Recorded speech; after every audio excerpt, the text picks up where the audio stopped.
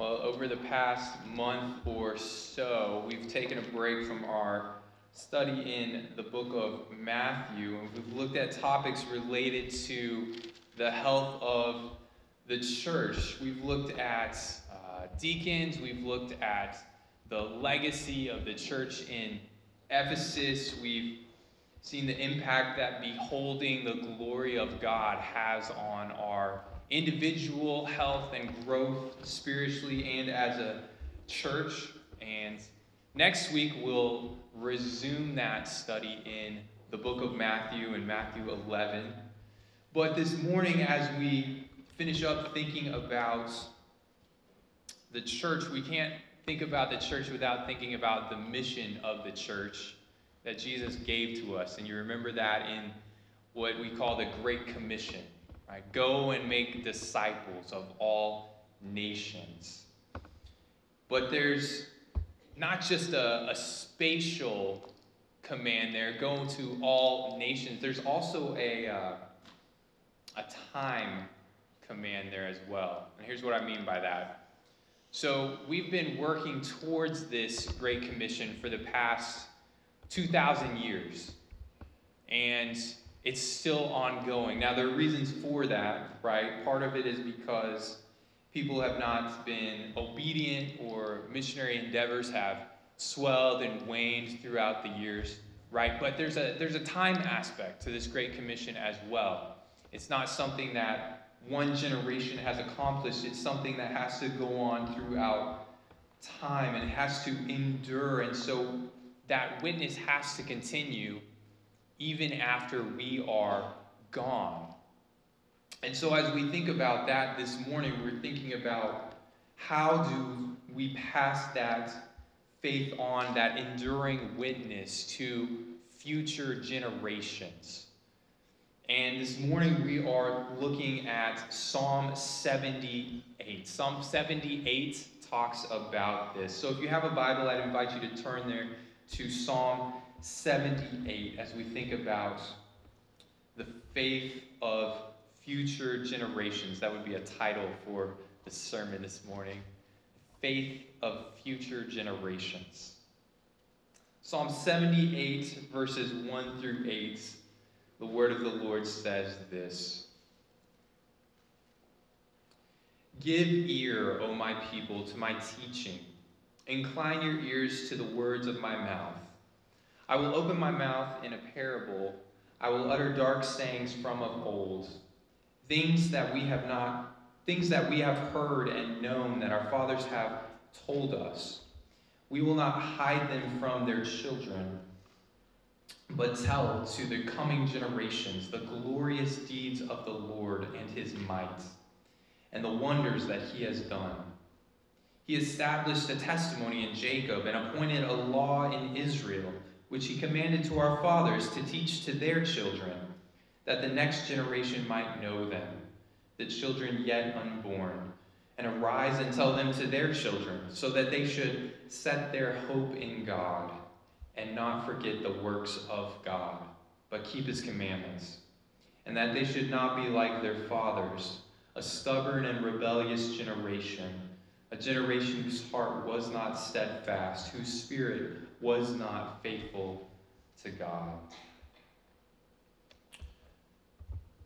So the question is this: how can the next generation know God? And in this psalm is written by Asaph. He tells us really two things to focus on. We see them in this passage. We have to talk about God. And then two, we have to point people to his word. And so notice what Asaph says in verses 2 through 4. He says he'll open his mouth, he'll talk about the things that he has learned from God, learned about God. But notice he learned those from other people, right? We can remember in just the daily life of the Israelites, he learned these throughout his life. And it makes us think about how we learn about God from someone, right? Even if we have the testimony where we read a Gideon Bible that was in the hotel nightstand, right? And we came to faith through that. I've heard testimonies like that. Even in those situations, we learn more about God from other people. We're discipled by them as we're a part of a church. We grow by seeing other people's faith and their impact on us through teaching and their example in life. So God uses people to disciple other people. That was the case for Asaph. That's the case for us as well. And it makes us think about who's going to be that person for the future generations, right? Someone has to tell them. They have to hear from someone. So even if we look around, we pray for our kids and our grandkids or our great-grandkids, and we hope that someone teaches them about God, right? We pray for that. Well, Asaph would tell us here that you go and do that as well, right? Don't just leave it up to someone else to go tell them. You be that person. Asaph says, I will do this. I will tell these future generations what I have learned about the Lord. This is the truth is not going to stop with him, right? He's going to receive it and believe it and then pass it on and tell someone else about it. And that's really what the truth is meant to do. It's not meant to stay inside of us, but we receive it and then we pass it on to someone else. What am I learning and who am I teaching? Is a good way to think about it. So here are some of the truths that Asaph in this psalm he passes on to the next generation. He talks about the mistakes of the people who had gone before him and how they didn't follow God. We see in verses 9 through 11 that the Israelites refused to follow God, and so they forgot all the great things that he had done. It's just as a side note, it's a reminder that obedience matters. They didn't obey, and then they started to forget about the greatness of God. But that's one thing they did, verses 9 through 11. Verses 17 through 20, we see that the people tested God. They didn't believe that God could provide what they needed in the wilderness. Asaph says, don't be like that. He continues in verse 32 that even though they were in the middle of being punished for their sin, they continued to sin. They continued to sin even in the midst of disobedience. Don't do that. Worldly sorrow. They had worldly sorrow for their sin. We see that in verses 34 through 37, right? This sorrow that's a sorrow about getting in trouble, a sorrow over the consequences, but not a sorrow that I am a sinner and I have done this, right? They had the wrong type of sorrow. Asaph lays out this example, these mistakes that the people had made before, and then he goes on to talk about the truths that he has learned about God, that God has shown throughout their history, right? He tells them how God had delivered and sustained the people, even in spite of this, verses 12 through 16. God's anger against the disbelief and punishment of sin, we see that in verses 21 through 31, verse 33. And so we see that God will punish sin, right? That's a truth they needed to know. And then we see God's compassion for the people, and that he will give them a king to lead them despite their rebellion. That's how the psalm closes in verses 67 through 72. And so if we want a faith that endures throughout generations, we have to talk about God. We have to talk about how he's saved us from our sins and given us salvation, right? This truth that we know about God, that we have learned, right? That's really our testimony, right? About how we had a life before knowing Jesus. We were dead in our trespasses and sins. Then we came to know Jesus. We understood the gospel, and it changed our lives, and now we live a different way, and we can tell that third part of our testimony about what our life is now, right? That's what it takes to pass on these truths about God, to impact future faith. Really, our testimony is one of the greatest tools that God gives us to pass on faith, as simple as it is. And if we want this faith to endure, then we should not shy away from talking about our failures or how we have sins, but pass those on so that the future generations can learn from that and be wise and not repeat those same mistakes, but be more faithful.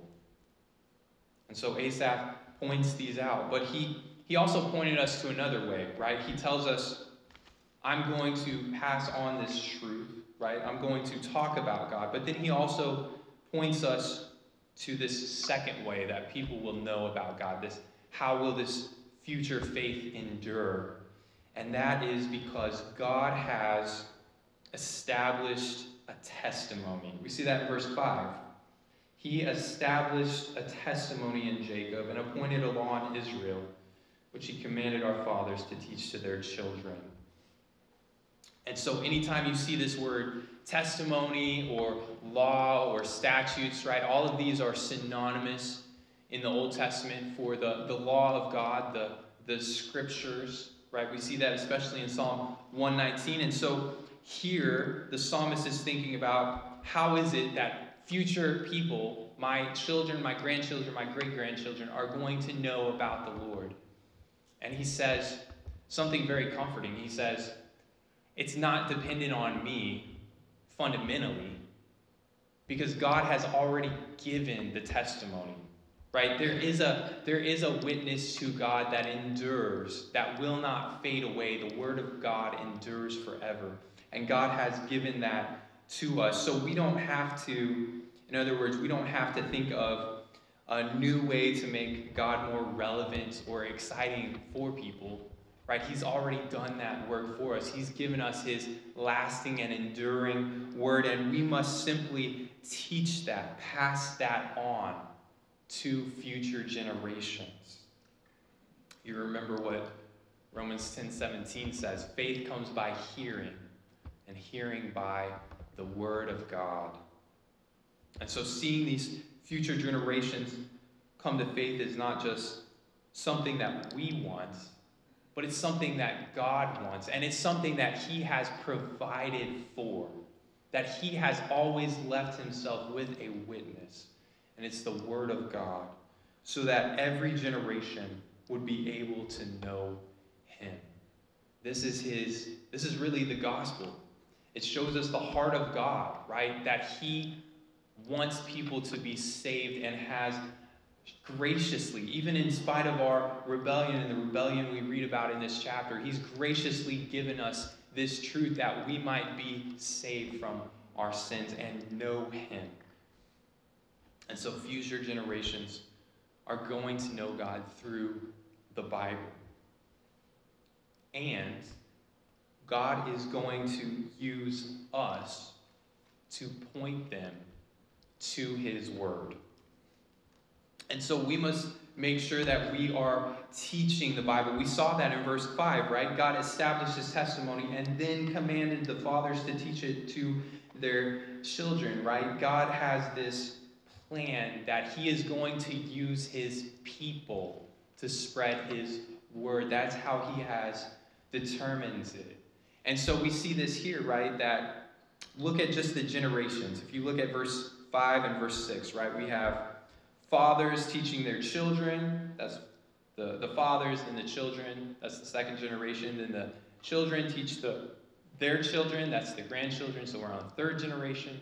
And they teach their children, right? So there are 4 generations listed here in verses 5 and 6. How is it that you, by the grace of God, of course we know that salvation belongs to the Lord, but how is it that you can have this, hopefully leave this impact, this legacy for 100 years in your family? Lord willing, it's through loving God yourself and through teaching your children about him through the Bible.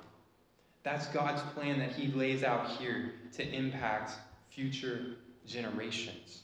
Right? God tells, we notice just as reading, that God tells fathers to do this. That's not unimportant. We see that time and again, that God has set up families so that the father's supposed to take this leadership role in guiding the family towards God, this spiritual responsibility, so to speak. right? We see it here, we see it in Ephesians as well.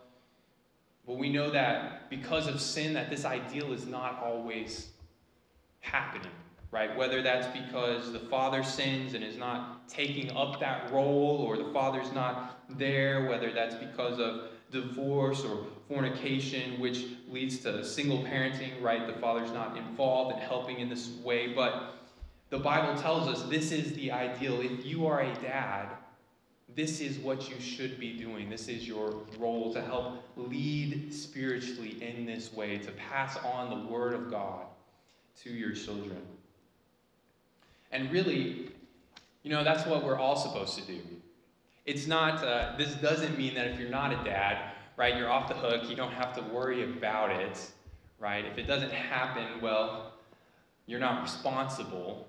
That's not what this means. But we see throughout the Bible that not just fathers, but moms, aunts and uncles, grandparents, church family can all do this as well, right? That's part of why it's important to be involved in a church, right? That's one of those ways that God impacts us, that God has given us many people to walk alongside of us in this discipleship process, to teach us, to equip us as we need it, to be able to teach our children, to pick up the slack for others when they fall short in this way, so that we may all know God better and continue to pass on this faith to future generations. This was God's plan. This is what Asaph tells us about, right? How are we going to impact future generations? It's going to be through us passing on the word of God through our families. That's where it starts and the focus is, right? And so as we think about this, as we kind of looked at what this passage says, I want to kind of shift and transition into thinking about what are some applications of this. How do we put this truth that we've seen in God's word into practice in our own lives? I want to think about it in two ways. One, how can we impact our own family towards faith? And then two, how can we impact families around us towards faith? So as we think about first, how can we impact our own family towards faith? That's what we see here in God's word. And you may think of others as well. But the first thing that comes to mind is to pray for your family. Right? So often we can skip over the easy answers, but we shouldn't. God has told us that one of the most important things we can do is pray. Right? God may not answer that prayer for years, but we may not see that work done at all if we don't ask God for it, if we don't pray. And so pray. We see in 1 Timothy that we're supposed to pray for all men, that all would know God through Jesus Christ. And we pray that for our kids, that his will would be done here on earth. We pray that for our grandkids and our great-grandkids. So we shouldn't skip over that. We should also have a strong personal faith. We see that modeled here. We see that Asaph he's learned, he's heard this, he's embodied it, right? And he's has this strong enough faith to be able to pass this on to others. In other words, he loved the Lord his God with all his heart and soul and mind and strength. Right? We read that verse this morning, the greatest commandment. And right after, you might have noticed, right after God gives that commandment in Deuteronomy 6, he also tells the fathers, again, to pass that on to their children. Right? This is the foundational thing we can teach about God, is a love for God. Not just the facts, not just the knowledge, but a love for God. There was a book that came out not too long ago, in the past couple years, and it was titled Live Not by Lies. And it's a book about how Christianity survived in the Eastern Bloc during communist Russia. So this author was interested, how is it that in this circumstances where everything is seemingly against Christianity thriving, how is it that they were able to endure and continue on in the faith? And Christians were still there even after Communist Russia fell, they endured and are still there today. How did that happen?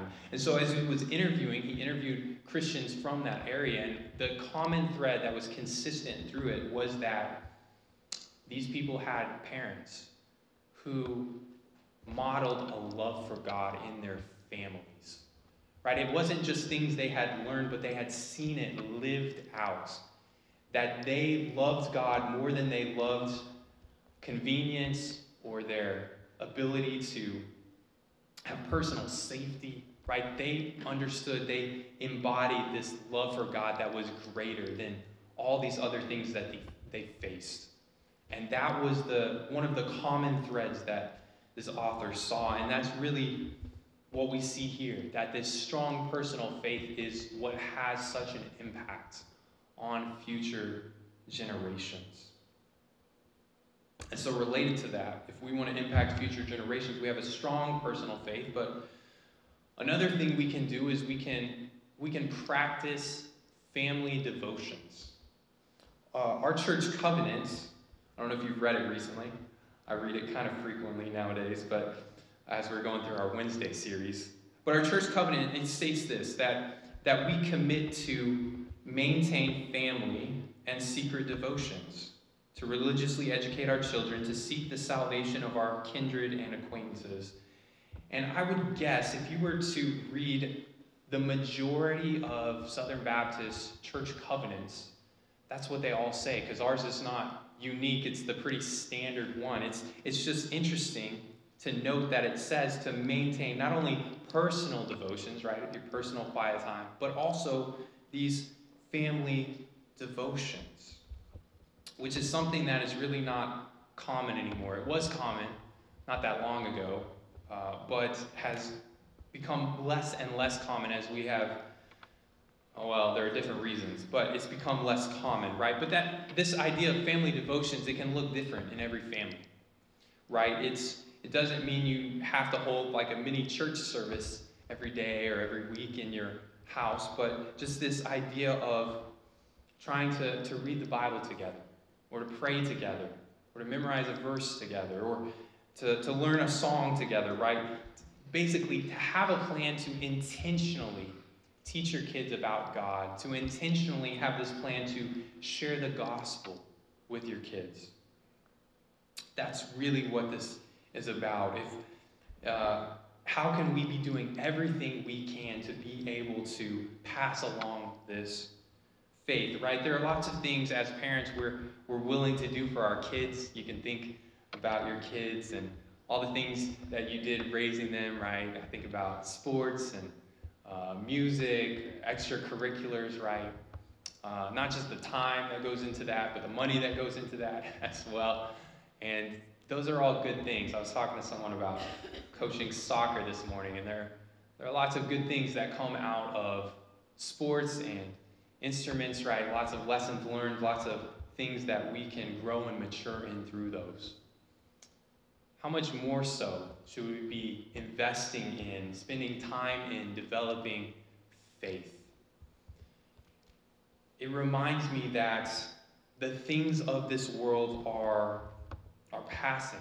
Most of them, if not all of the things we tend to focus on here are passing. They will not endure. But there are certain things that will endure, and one of those things is faith. And so it would not profit the next generation that they would gain the world and yet lose their soul. It's a reminder to us to prioritize. How can we make it a prioritization in our life to practice intentionally, consistently, looking after the faith of our families? Right? And so we think about this, and you may think, well, I don't have kids at home. And I know that's true for a lot of you here. You can still, I would say, you can still have this impact with your family. We'll talk about other families in a minute, but it'll be different how you can impact your family if they're not with you, if they're grown, or you have grandkids or great-grandkids, right? But there's still opportunities, right? How can you find those opportunities? Maybe you have the practice of just reading books with them. They're at that age, they're learning to read or like to read. Well, you can read some Bible books or a Christian book with them. have the opportunity to talk about it with them, right? You can, if you listen to songs, you can rotate some songs in there that are Christian songs, whether that's kids' songs or hymns or anything else, right? You can encourage them to go to church. We think in the Bible of Lois, who was Timothy's grandmother, right? And we read of the impact that she had. She was not Timothy's parent, but the impact that she had on Timothy's faith, and how she set the personal example in her faith, and she also was instrumental in teaching Timothy the scriptures, which made him wise for salvation later in life. So as a grandparent, as a great-grandparent, we still have these opportunities to impact the faith of future generations in our families. The last thing I'll say on this, just for our personal families, is this. This is kind of unique to our setting to a certain extent, but you can extrapolate the principle. I'll say this. Don't marry a Catholic. You may have had this experience or seen it happen. I've seen it happen where you see an older saint who's very strong in the faith, right? They have a good marriage. They are devoted. Their child is professes faith, grows up, and then they marry a Catholic. Good, upstanding person, right?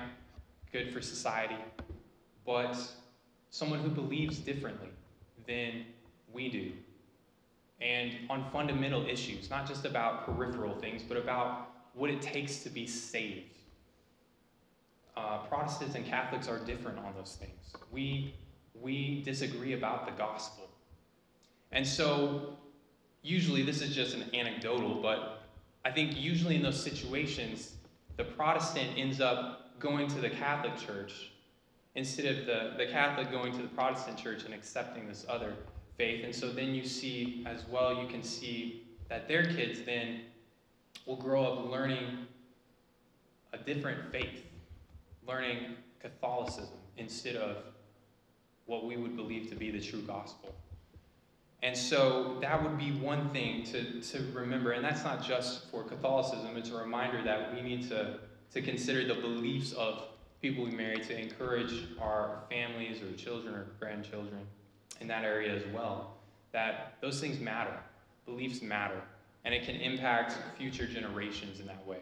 But that's just one thing I think is specific to our context that I've seen and that we should be aware of. But as we think about how can we impact not just our families, but families around us, whether that's family, mainly I'm thinking here of families at church or other people who may come to church, future generations, right? There are, again, things that we should do. I'll just mention a couple. But we should pray for them. Again, don't skip over this fact. Pray for the families here. Pray for families who will be here. Pray that they will be here, that they will love the Lord with their heart, soul, mind, and strength, that their children will learn to love the Lord and follow him. Pray. Do not skip that. Form a relationship with them, right? Get to know them. Be able to love and support them and speak the truth in love to them and be there as that grandparent figure or that aunt or uncle, so to speak. And then as a church, we think about what's the most important thing that we do. For the last 2,000 years, right, the most important thing the church has done is the gathering. Coming together to worship the Lord on the first day of the week. That's been the pattern. That's been the foundation. Throughout church history, there have been other things here and there.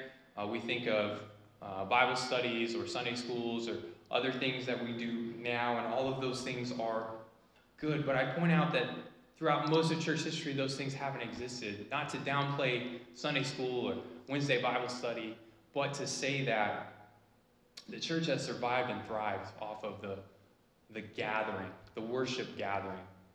And so we should also view that as central and essential to who we are and what we do as the church.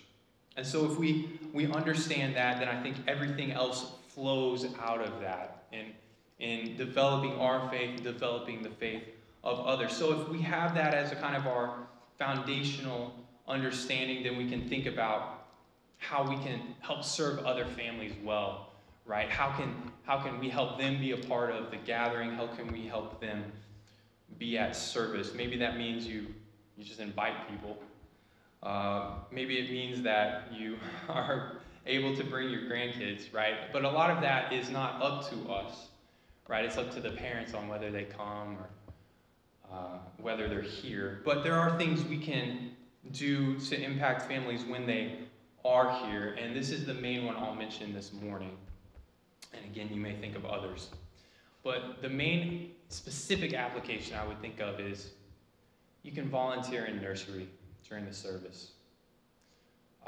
This does a couple things. It helps parents who are here, right? You think of moms who they can focus on the service because they're not splitting attention the whole time, one eye here, one eye there, right? Having to take their kids out. This is one thing maybe we can help parents with who are here, who would come. But it doesn't just help parents as well. It helps the volunteers, right? Because volunteers are in there and having to work. And so if we have a rotation, if there are more people who volunteer, then it's not just one person who's always volunteering, but you can split it up. Maybe, you only have to be in there once a month if you get 4 people or 6 people, and you can rotate. And that way, again, everyone is able to be a part of the gathering, a part of the worship service, which is, it's crucial to our souls. And so we want to make sure that we are making that available to everyone and enhancing that as best we can, right? And as we do that, then you can think about other things. How can we expand Sunday schools or other ministries? But that would be the first thing I think of when I think of how can we impact faith in future generations? How can we help families at the gathering? And so as we think about this passage, we think, what's it going to take to pass on faith to future generations? It's going to take a strong personal faith. And it's going to take teaching, pointing people to the Word of God.